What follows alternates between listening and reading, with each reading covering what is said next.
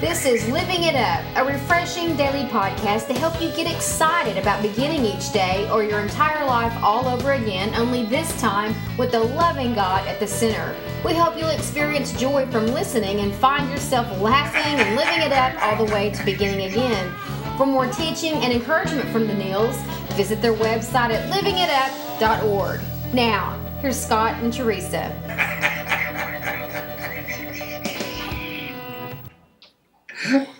Hey everybody, this is for Tuesday, July the 22nd, 2014, and this is Living It Up While Beginning Again. My name is Teresa, and I'm here with my husband Scott. Hello.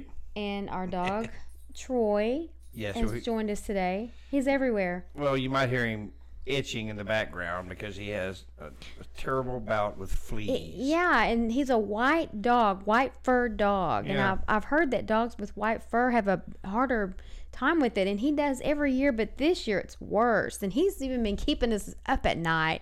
Remember me telling you last night, I said, honey, if we had a baby, this is exactly how it would be. That's right. And really, I mean, our topic today is self-control and lack of. And I didn't have much self-control when he was itching himself at 3 o'clock in the morning. So if anybody's got any suggestions, we're going to probably end up taking him to the vet, but we tried baby powder. It works somewhat, but then it wears off, and it's sad, honey, because he's so miserable. Or if somebody overseas wants Troy, we'll be happy to ship him to No, you. that's not even an option. That is just hateful. You're the only one laughing, honey. Well, at least someone is. Yeah, you, like I always say, you are your own entertainment and your own audience. Yes, I am. Anyway, go ahead. Okay, and that is our topic today, self-control and lack of. And it comes from Galatians 5:16 through 23. So I say, let the Holy Spirit guide your lives. Then you won't be doing what your sinful nature craves. The sinful nature wants to do evil, which is just the opposite of what the Spirit wants. And the Spirit gives us desires that are the opposite of what the sinful nature desires. These two forces are constantly fighting each other. Mm-hmm. So you are not free to carry out your good intentions. But when you are directed by the Spirit, you are not under obligation to the law of Moses. When you follow the desires of your sinful nature, the results are very clear. Sexual immorality, impurity, lustful pleasures, idolatry, sorcery, hostility, quarreling, jealousy, outburst of anger, selfish ambition, dissension, division, envy, drunkenness, wild parties, and other sins like these. Let me tell you again, as I have before, that anyone living that sort of life will not inherit the kingdom of God. But the Holy Spirit produces this kind of fruit in our lives: love, joy, peace, patience, kindness, goodness, and faithfulness, gentleness, and self-control. There is no law against these things. Well, the ones you were reading before you got to the good part, I was worn out just listening to you. I was too, and I was worn out thinking about 11 years ago before I came to know Christ. It's been a life like that. That pretty much described, my life in many ways. And let me, in this it says, anyone living that sort of life will not inherit the kingdom of God. And I'm not going to get into any kind of theology thing. That doesn't mean that you're not saved, okay? What the Holy Spirit wants us to do, and the way I read this, when I read this passage, this is the way I think about it. The Holy Spirit wants us to have the fruit of the Spirit. It wants us to have that lovingness and that kindness and gentleness, self-control. But it's a process. Mm-hmm. It's a process. Right. But if your heart is desiring what God wants, that's what He wants, we're going to stumble. Right. We're going to fall. Right. But now if you're out there and you're not, a believer in Christ, let's say, or you haven't really given your heart to Him. Or you're in total rebellion. Yeah, you're in rebellion to Him and everyone else. That's not a total surrender. Yeah, no, it's not. You're not surrendered at all, and it's intentional. It's kind of like premeditated murder and just accidental, or something like that. You know what I mean? It's just, it's intentional that you don't want to be around him. Mm-hmm. Mm-hmm. And you're listening to a man who was intentional about not wanting to be around God for many years of my life. But when I came to know Him, and He came into my life, that's when He started showing me the fruit of the Spirit. Yep. You know, and that's when I went, my goodness.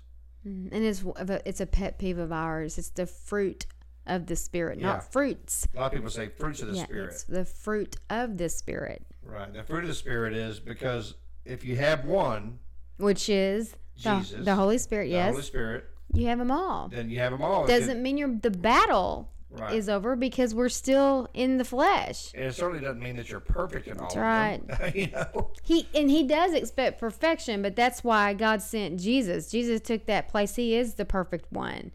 And so we will never be perfect until we are with Him. But because of what He did, God sees Jesus when He sees us. And so that's where I think people can find a lot of relief when you really grasp that. It's hard to grasp that. You know, it really is. And well, you know, I like reading it like this. You know, when you have love, then you're going to have joy. When you have joy, you're going to have peace. When you have peace, you're going to have patience and kindness. And when you have goodness, you'll have faithfulness. And when you have gentleness, you're going to have self-control. They all work together to make one fruit. You know. And but you know when you're, you know, what is that? Someone said a long time ago. When your fruit gets squeezed, it's always interesting to see what comes out. When your fruit of self-control gets squeezed, it's always interesting to see what comes out. And then you can beat yourself up because maybe you got upset because someone cut in front of you on the highway and you lost it. Does that mean you're not saved? It means you're human. Yeah, that means you messed up. Yeah. Okay, I mean, I have a restaurant and I get very worked up. The restaurant business is extremely nerve-wracking at times, and I lose self-control. I still lose self-control. You know, and I'm the first one to admit it, but that's what God wants us to do, is to admit it. Because it's a process. You know, don't you agree? Well, of course, until we're walking in agreement with Him, how can we have fellowship with Him? It says that in Amos 1:1, I believe. How can two agree unless they're, you know, and how can two walk together unless they're in agreement? And God doesn't want us to be in denial about it. He just wants us to admit it, like you just said, and confess it. You know, God, don't help me not to be impatient when I'm on the highway. I'm impatient when people cut me off like that. Go on and admit it, and you admit it, and then you guys can do some business and, you know, get back up there on the potter's wheel. But if we just ask and say, God, help me not to be angry when people cut in front of me. No, just go on and admit that you have a problem with that. God, I'm angry when people cut in front of me. That takes humility. Yeah, and that's what He wants. That's right. And you know, but there's a struggle going on inside of us. And that's a fight for control. Okay, and so our willpower. See, even today, sometimes I'll think, you know, like at work, for instance, I'll say, well, I can do this, I can get through this, or I can have self-control about this situation. But did I pray about it? Did I ask God to help me? Did I ask God to take control of this situation? Well, when I lose self-control, I obviously didn't. So self-control is not willpower. It's not something we get by gritting our teeth and forcing ourselves to just say, no, I'm not going to do this again. No, that's futile. Yeah, self-control is called a fruit. It is. Fruit doesn't instantly pop out of the tree. No. But as the tree grows and the seasons pass, the fruit naturally develops. It develops. It's not instant. Right. As we continue to follow God's guidance, taking one step at a time, our self-control will gradually grow. There it is. Naturally, gradually grow. I mean, you read in the Old Testament about David, a man after God's own heart. His intentions was to please God. He had a heart for God. Did he mess up? Absolutely, because his self-control was not even in the same realm as what it should have been. But we came to that realization, and then he cried out to God. God heard him. And he said, "You're a man after my own heart." Mm-hmm. And that's what he wants us to be, a man or a woman after his own heart. Mm-hmm. Then he's going to help us with that self-control issue. Because we naturally love to do the evil things that are just opposite from what the things the Holy Spirit tells us to do. And the good things we want to do when the Spirit has his way with us are just the opposite of our natural desires. So it's just like these two forces are constantly fighting each other to win control over us. And our wishes are never free from their pressures. But again, that's because we're human beings in these human bodies. We're actually spiritual beings having a human experience. That's why this struggle is so hard. This world is not our home. We're just passing through. That's an old hymn. Yeah. And that's so true when you think about it. And you know what? It is what it is. And we will be constantly fighting. We'll get one battle won, we think, and then here comes another one. Just because the world that we live in, it's a spiritual battle. Mm-hmm. The enemy is, as the word says, is out to kill, steal, and destroy us. Yes, he is. But you know, in Ecclesiastes, it says, "Vanity is vanity. All is vanity. Life is but a vapor." And it is, you know. But you know what? Our job is to stay connected with God. Mm-hmm. That's it. That's what we need to do. It's not our job to produce the fruit of the self-control in our life. That's the Holy Spirit's job. That's what God has given His Spirit to us. Mm-hmm. And so that's his job. Let him do his job. Yeah, and if you're not real sure how to stay connected to God, just a quick example of what we've just experienced. I mean, just being so focused on getting this office like we want it, need it, in the way that it needs to be, and focus. That's what our focus has been. And when our focus, whether it's on this or something else, is so, all consuming, I can stop and think, man, I'm feeling a little disconnected from God. It wasn't even intentional. It's because my focus has not been on really thinking about how to please Him or what I can do for someone else or do for Him or spend time with Him. Is because, we had this goal that we were trying to meet, and I thought, I'm not really doing anything wrong, but I realized how easy that can happen, that our busyness and our thoughts can be so consuming that he's not really first place, and we feel disconnect. And I didn't like that at all. And I'm glad this is done because I miss Him. Oh yeah. You really just long for Him. That's right. Well, you know what? The first step in self-control is giving up control of self. That's how you get self-control under control. Give up control of yourself. Give it to Him. He wants to help us.